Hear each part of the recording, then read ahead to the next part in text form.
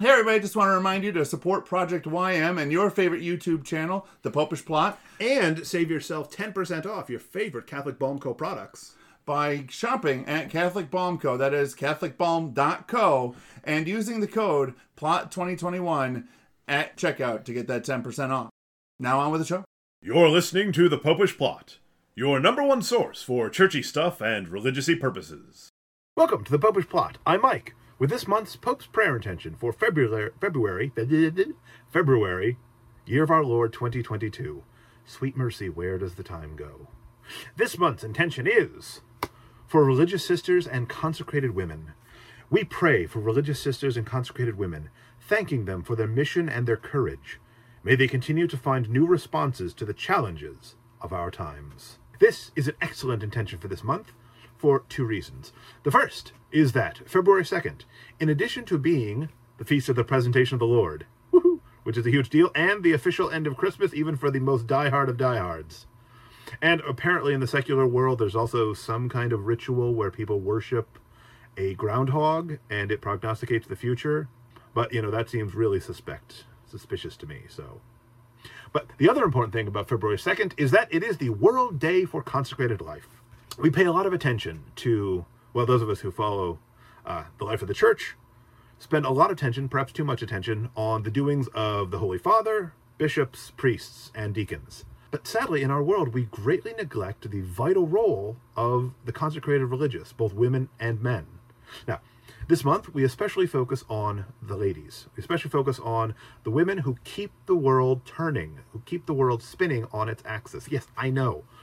The most important thing in the world is the Holy Mass and the Lord in the Blessed Sacrament. But after the Mass and the Eucharist, the single most important thing for the life of the Church and the continuing existence of the world, spinning on its axis, is women at prayer, is nuns, religious sisters, consecrated women. This is the game.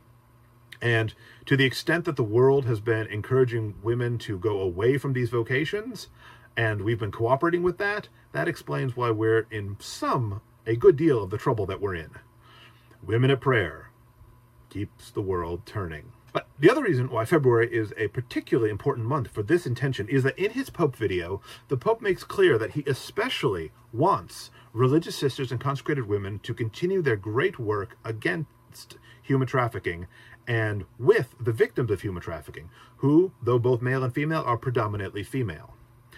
This is modern-day slavery, and as a church, we need to work against it. Why is that so important in February? Well, February 8th is twofold, both related. It's the feast of St. Josephine Bakhita, Virgin, who was herself trafficked. She was an African woman who was enslaved, eventually brought to Europe. She was a victim of tremendous abuse and violations of her human dignity. And yet, because she is made in the image and likeness of God, she found the ability to forgive through Jesus Christ. A great hero for us all. And because it's her feast day, today is also the International Day of Prayer and Awareness Against Human Trafficking. Slavery is still with us. In many ways, we pretend that it's only a sin of the past and that it's only committed by a certain group of people. In fact, it's still going on around us every day. No matter where you live, the odds are that people are being trafficked within just a few miles of where you are. And the people who are trafficking, they often look respectable. They're often, professionals, members of our community in high standing who are participating in this evil. And religious women and religious sisters and consecrated women play a vital role in combating this great evil and healing the wounds from it. So, let us all pray in solidarity with Pope Francis for religious sisters and consecrated women, thanking them for their mission and their courage. May they continue to find new responses to the challenges of our time. Again, men, pray.